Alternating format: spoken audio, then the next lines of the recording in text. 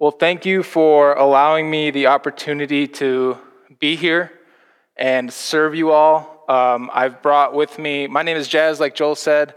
I've brought with me my wife, Brianna, who helps lead worship in our church, and our great friend, Andy, who has been a mentor and encourager to me the last few years that I've gotten to know and love the word of the Lord and even better teaching of the word of the Lord. So thank you guys so much. Thank you, Joel and Becca. Yes. All right. Thank you, Joel and Becca, for reminding us, helping us declare the good news of who God is and what he's done for us in Jesus. It's really easy to forget that in a week. So when we get to gather and be reminded of that by people like Joel and Becca, that's a huge deal. And we serve on a worship team, so we know how much work goes into that. So that I don't want that to go unnoticed. Sometimes all the hard work happens behind the scenes, and so I want to thank them for doing that for us this morning. Like I said, we're from Connection Church. Our church has been around for about 5 years. It's a church plant. We're on the east side of town in a strip mall, so this is awesome. Like, there's a ceiling way up there, and we're kind of in this like strip mall office area that we've made in, workable, and we love it there. So this is much different, and I've never preached from a sweet pulpit like this. It's usually a music stand, so this is much cooler of an experience for me. Thank you for being so hospitable. Lots of muffins that we noticed out there, so I didn't have one because I would be coughing during this, but maybe if there's some left later, I will enjoy a muffin as well. So I'm excited, and I just want to thank you guys. Our church has been praying for you guys. I want you to know that our church loves you guys, and in any way that we can, we're hoping to give Joel and Becca a break from helping lead you guys and just let them enjoy and worship with you guys, and kind of sending some musicians even to come help you guys lead worship. And so that's just a way that I want you guys to know that we love you and we're for you, and we've been praying for you. There's tons of people in our church praying for you on a daily basis, so I don't want that to go unsaid. You guys are in our prayers, and we love you, and we want to help and serve you in any way that we can. So thank you for letting me be here. Thank you for the hospitality, and I've met a couple of people, and nothing but nice things to say about them already, so thank you for that.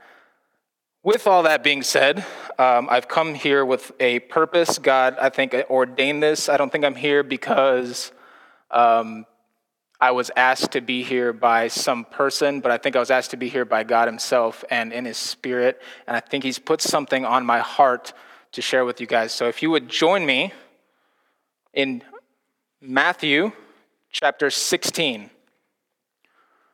If you don't have a Bible or any way to get to a Bible, there may be some around you.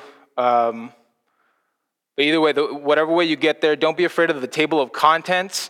God does this really cool thing through his word that whether this is the first time you open the Bible, or if this is the 1000th, or if you've been opening the Bible faithfully every day of your life, he will meet you there. He will be there, and he's going to meet us in his word, and he's going to teach us something about ourselves and who God is through it. So Matthew is the first book of the New Testament. The Bible is split up into two chunks. One is the Old Testament. The other is the New Testament. And if you find your way to Matthew, it's about 3/4 of the way into your Bible. We will be in Matthew chapter 16. And we're going to be in verses 13 through 23. So if you would pray with me as I prepare to read and teach this. God, help me now as I teach your word and read your word. Help me not to insert my own opinions, but help me to communicate your will, your purpose for your people through your word. I can't do this without your help, so transform us through it. Let it not be something that we approach to get smarter, but let it be something that we approach to have you reveal who we are in light of who you are. I pray this in Jesus' name. Amen. So I'm going to give you a little bit of context. We're in the book of Matthew. I did see on the website that you guys have been learning about Matthew the last few weeks, correct? Give me a good nod. All right. So we're in the book of Matthew. Matthew's a tax collector. He used to be a tax collector. He's a Jew. And he wrote the book of Matthew, this gospel, mainly to show the fulfillment of Jesus as the Messiah from the Old Testament. So the Old Testament is pointing to this Messiah, pointing to this guy who's going to come and do something that we can't imagine and that we need because what we deserve is actually hell. And he's saying the Old Testament's been pointing to this guy. He's going to come and save us from our sin. He's going to defeat death, destroy it. And Matthew is like, watch how this has been happening. So Matthew wrote this book mainly to show the fulfillment of the Old Testament as Jesus is the Messiah. And we are in the middle of the book of Matthew in chapter 16. And this is where the disciples are seeing Jesus' identity clearest for the first time. Jesus, in very explicit terms, is about to tell them what he's going to do on the cross. So I want us to read. We're going to read verses 13 through 20. We're going to stop, and I'm going to intentionally go really fast through that part. I'm going to give you a recap of this dialogue between Jesus and his disciples that's going to set us up, set the stage for verses 21 through 23. So we're going to read it, and I'm going to go through it rather quickly, telling you the story of what's going on here, and hopefully that sets the stage really well for where we will camp out the rest of our time together. So verse 13.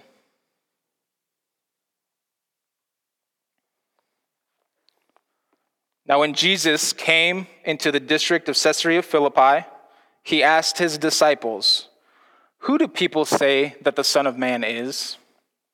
And they said, "Some say John the Baptist, others say Elijah, and others Jeremiah or one of the prophets." He said to them, "But who do you say that I am?" Simon Peter replied, "You are the Christ, the Son of the living God." And Jesus answered him, "Blessed are you, Simon Bar-Jonah, for flesh and blood has not revealed this to you, but our Father who's in heaven.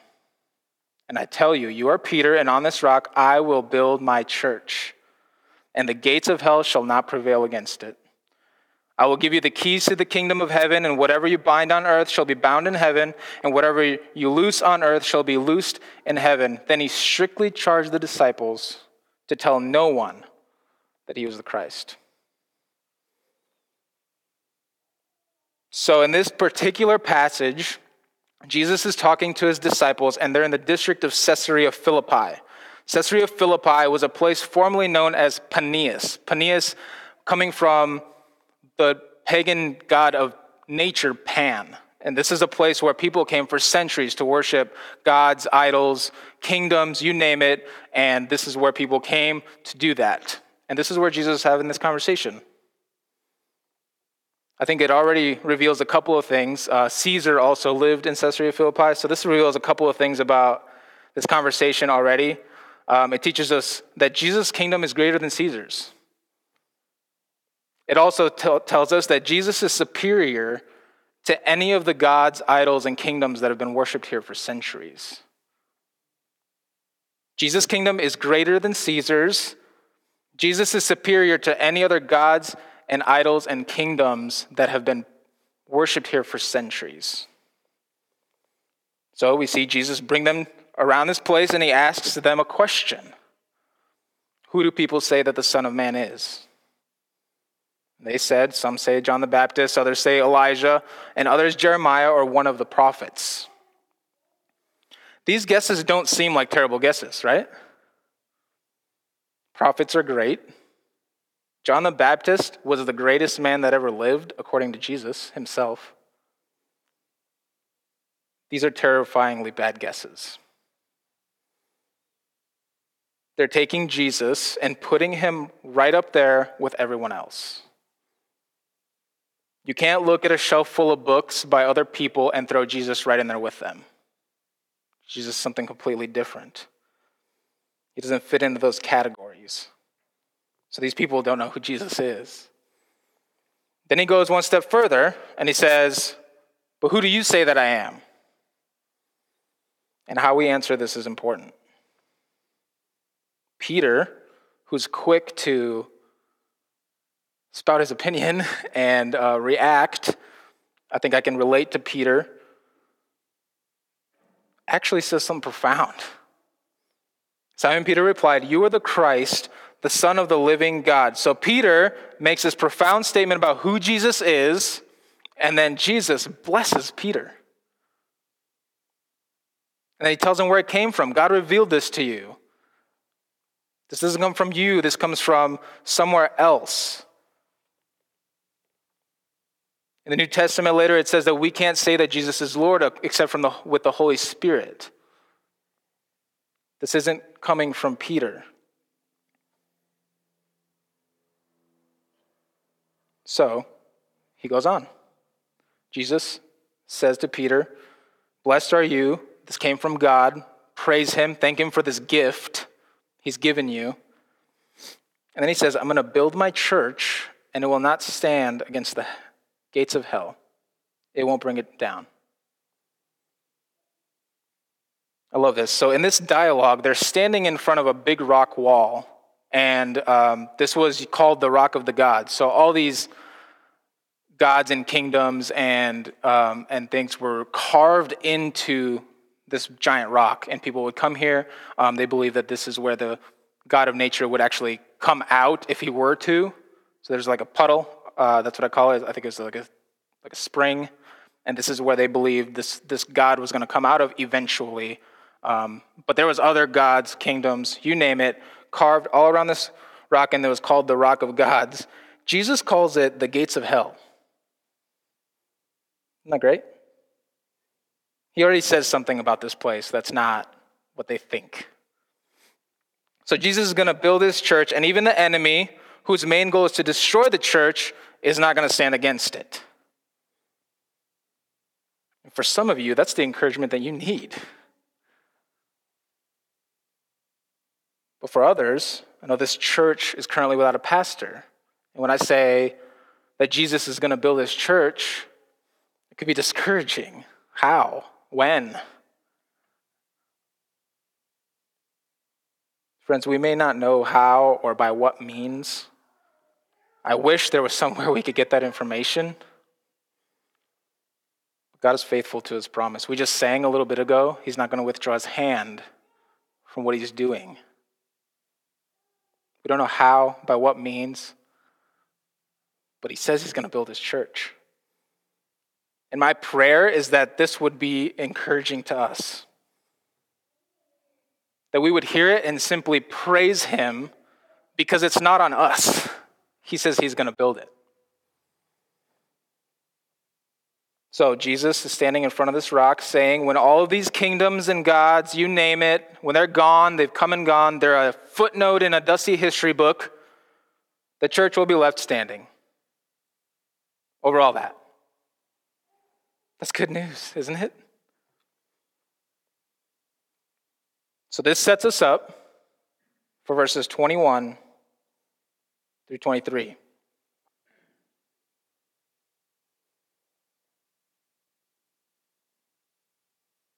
Peter makes this grand profession of who Jesus is. You are the Christ, the one, the only, the Savior who's going to come and take away the sins of the world.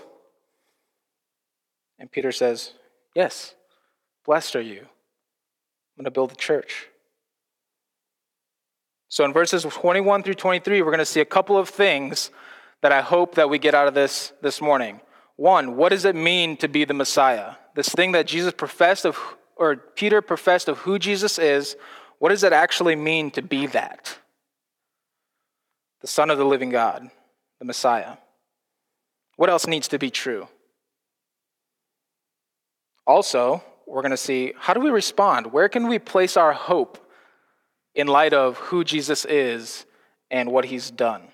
So let's pick up, we're starting in verse 21. I know I ran through most of that text quickly, but I hope that this will set the stage really well for what we'll talk about the remainder of our time together. Verse 21. From that time, Jesus began to show the disciples that he must go to Jerusalem and suffer many things from the elders and chief priests and scribes and be killed. And on the third day, be raised. And Peter took him aside and began to rebuke him, saying, "Far be it from you, Lord, this shall never happen to you." But he turned and said to Peter, "Get behind me, Satan, for you are a hindrance to me, for you are not setting your mind on the things of God, but the things of man." Let's take a look at verse 21 first. Jesus began to show the disciples that he must go. A couple of things here. Jesus began to show them. This could be encouraging to us. This means that the disciples will need to be told again and again and again and again. So on Tuesday, when you forget completely who Jesus was and that he told you through Matthew 16 a couple of days ago, he'll remind you again. God loves to remind us of his son Jesus. Then he says that he must go. This is different than if I were to say something like, "I must go to my in-laws for lunch after worship this morning." It's not the same. It's something different. This word must is a Greek word dei, D-E-I, and it literally translates to of divine necessity. Jesus says, "I must go to the cross." And this isn't something up for debate. So Jesus is saying there's something going on here, and God ordained it to be this way, and I have to go. Go where? For what? He continues. "And suffer many things from the scribes, the chief priests, and the Pharisees, and be killed." Well, right off the bat, we can assume, based on the dialogue that we just talked about before this, that this must have been shocking to hear Jesus say directly after he just confirmed Peter's confession. "You're right, Peter. I am the Son of the living God. I am the one who's come to take away the sins of the world. But the scribes and chief priests and Pharisees, they're going to get me." So this had to be unthinkable to them. But this shouldn't be a surprise, right? The Old Testament talks about a suffering king that's coming. If you have your Bibles, you can turn there with me or just listen to me read it. But Isaiah 53, 4-6, in great detail tells us about a suffering king. "Surely he has borne our griefs and carried our sorrows, yet we esteemed him stricken, smitten by God, and afflicted. He was pierced for our transgressions." You hear the words of the cross there? "He was crushed for our iniquities. Upon him was the chastisement that brought us peace, and with his wounds will be healed. All we like sheep have gone astray. We have turned, every one of us have turned to his own way, and the Lord has laid on him," that is Jesus, "the iniquity of us all." Or Psalm 22, which Jesus quotes from the cross. "Many bulls encompass me. Strong bulls of Bashan surround me. They open wide their mouths at me like ravening and roaring lion." Talking about mocking, screaming at Jesus. "I'm poured out like water, and my bones are out of joint. My heart is like wax. It is melted within my breast. My strength is dried up like a potsherd, and my tongue sticks to my jaw. You lay me in the dust of death. For dogs encompass me, a company of evildoers encircles me, and they have pierced my hands and my feet. I can count all my bones. They stare and gloat over me, and they divide my garments among them, and for my clothing they cast lots. So in great detail, the Old Testament is pointing to a suffering king. So this shouldn't be surprising to a Jew like Peter, who should know this. But let's not think more highly of ourselves than we ought to here. We could probably resonate with the disciples. It'd be like if the president said, to carry out my purposes as president, first I must be assassinated. That would probably catch you off guard a little bit. But this is exactly what the disciples are probably experiencing. To be king, to be the Messiah, to be the Son of God, the guy that you just said I was, the one, I have to die.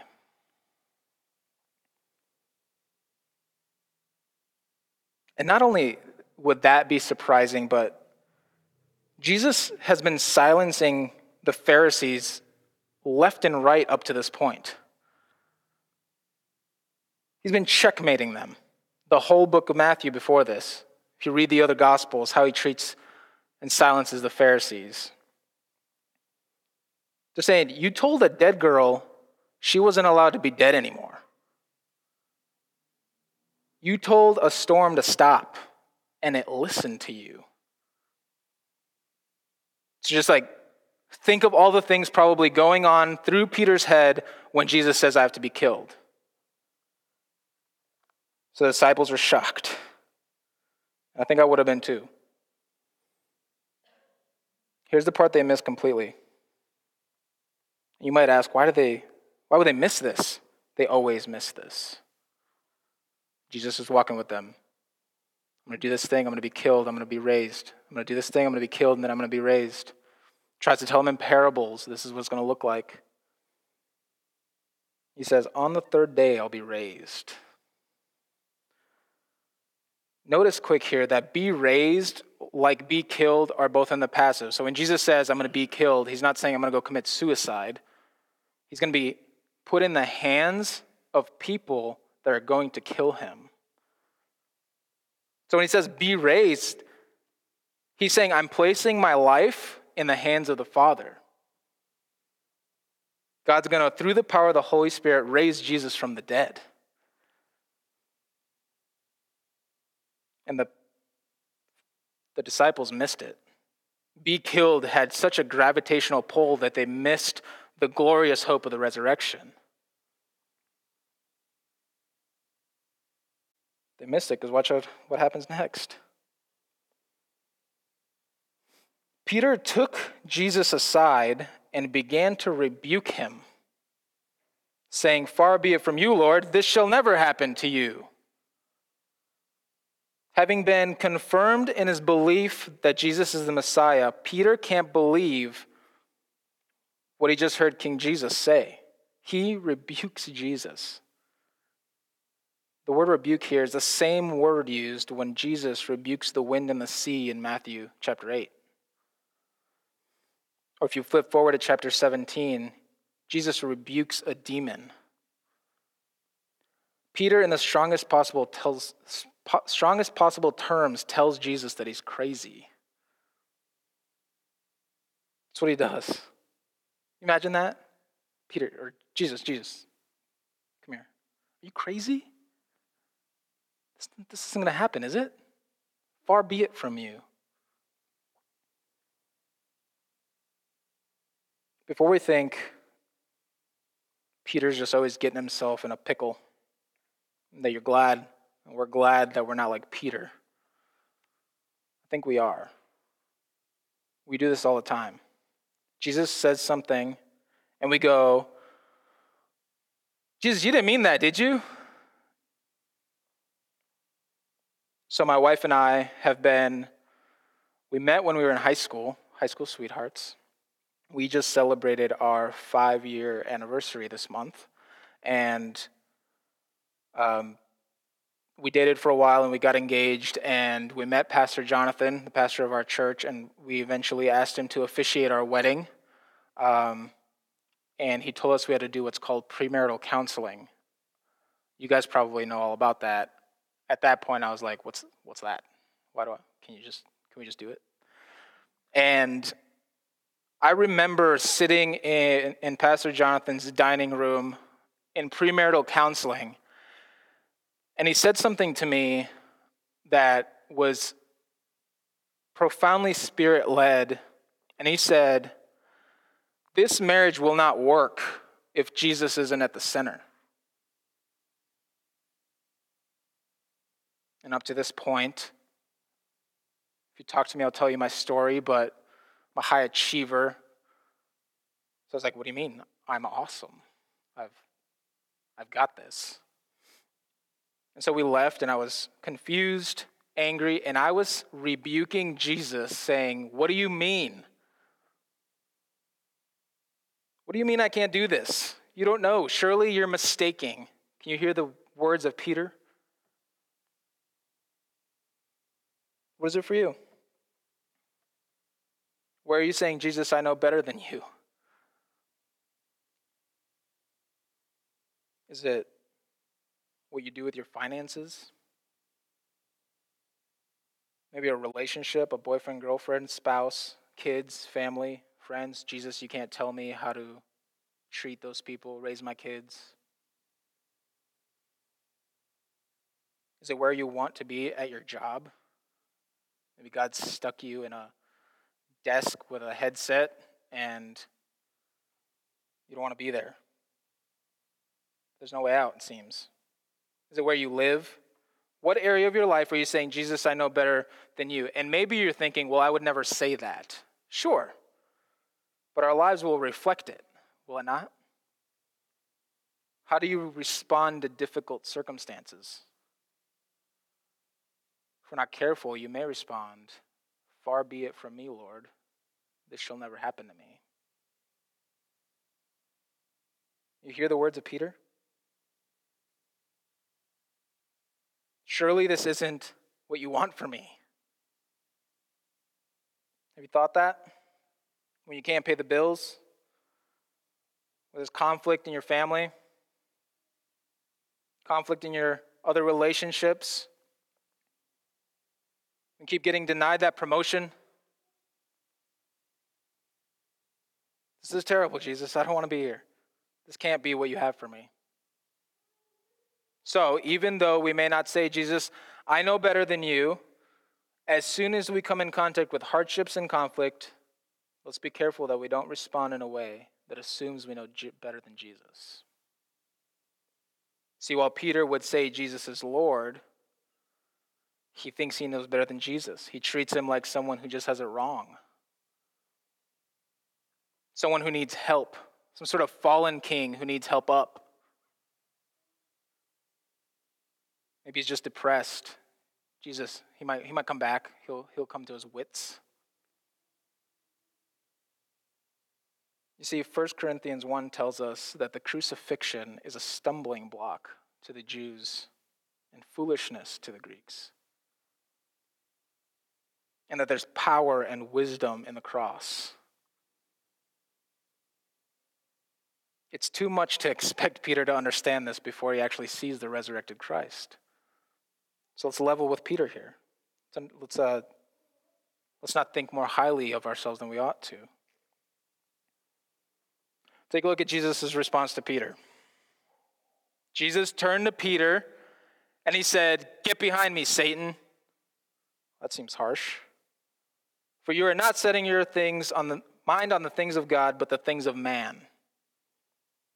So let's unpack this for just a minute. If you look back at chapter 4, where Jesus is tempted by the enemy, by Satan, Satan's like, "No, man, take the easy road. The road with no suffering. The road with no cross at the end of it.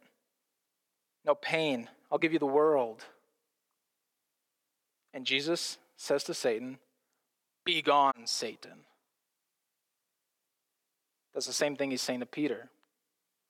The same tone.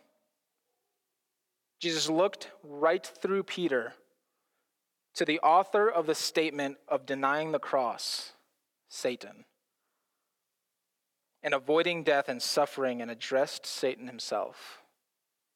Jesus looked right through Peter at the author of the statement of denying the cross and denying suffering and taking the easy road, and he addressed Satan directly.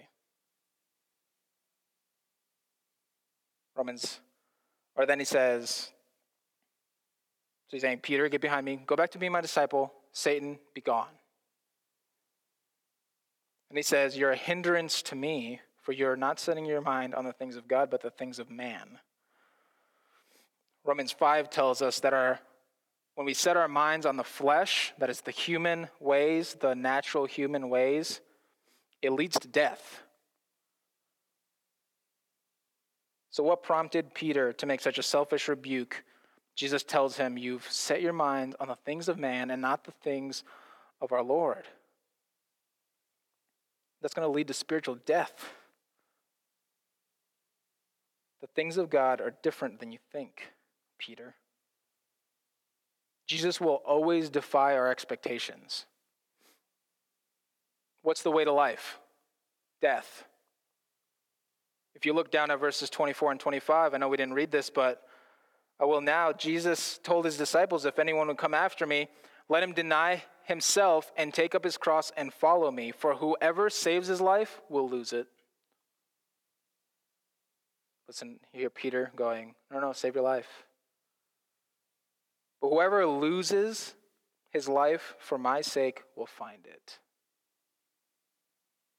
Ray Ortland, a pastor, puts it this way, and I couldn't put it in better terms, and I love it. It says, talking about this, when we start to think we know better than Jesus, he will say to us, get behind me. You're being controlled by mere human likes and dislikes. You're forgetting that life comes through death, gain through loss, joy through pain, honor through humility. If you want to follow me, I welcome you, but you have to pick up your cross again, the one you just threw away. Peter has become a spiritual hindrance by pointing Jesus away from the cross. I think this informs the way we ought to view discipleship. What does it mean to make disciples? In verse 21, Jesus disciples the 12 to the cross and to his resurrection. We should do the same. In verse 21, Jesus points his disciples to the cross and to his resurrection. The good news, the gospel. And we should make our discipleship relationships look the same way. We call this gospel fluency. That is the gospel, the glorious good news that God sent Jesus to live the life we couldn't and die the death that we deserve and be resurrected 3 days later. So that now, if we put our hope in this, God looks at us and says, righteous, spotless, mine. This is what discipleship should look like. This is the gospel, and this is the language that should permeate our churches, is it not? When someone's having a bad day, what we want to do is say, here's 5 ways you can make your day better, which might last until they can't do the third one or forget. But no, look at what Jesus has done. Point them to the cross and the resurrection. Jesus disciples the 12 to the good news, and I think that we should do the same. So if you're here and maybe you wouldn't call yourself a believer, I'm really glad you're here. Maybe your friend drug you here, or maybe you've been thinking this, like, my way isn't working. The way that I think this thing should be isn't working, and you've stumbled in here, and I don't think that's an accident. Or maybe you would call yourself a Christian and that you have been for a really, really long time, and maybe just rebuke Jesus left and right your whole life. And maybe you're here and you're thinking, maybe I don't know better than Jesus. I'm really glad you're here. Whatever it may be, I invite you to repent with me. Let's turn away from our lack of trust in Jesus, who knows better. He knows what's best for us. He knows everything we've ever done. Let's not miss what Peter missed, though. This ends in a resurrection. Jesus, the Lord of Lords and King of Kings, who has the power to obliterate us. Yes, us, like Peter, that rebuke Jesus and deny the cross. Instead of giving us what we deserved, he humbled himself to the point of death on a cross, and 3 days later, God raised him from the dead. So that we know that death does not get the last word. Guilt does not get the last word. Shame does not get the last word. Jesus does. Satan doesn't get the last word. Jesus does. His victory over these things is different than we think. He's not a king who sends out his army out in the front to die for his political causes. He's a king who goes in front of his army and dies for his people. He knows better. Let's pray. God, thank you for the glorious good news of Jesus and his death and resurrection. We confess that it's hard to believe, and we often forget about the necessity of the cross, and we forget the resurrection that comes 3 days later. Remind us of this. We are so prone to forget and set our sights on the things of this world. If there are people in here who are hurting, confused, lost, in need of guidance, comfort them. Comfort them now with the truth of who you are, what you've done on their behalf, so that their eyes would be open to the gift of life that you offer us in your death and resurrection. Amen.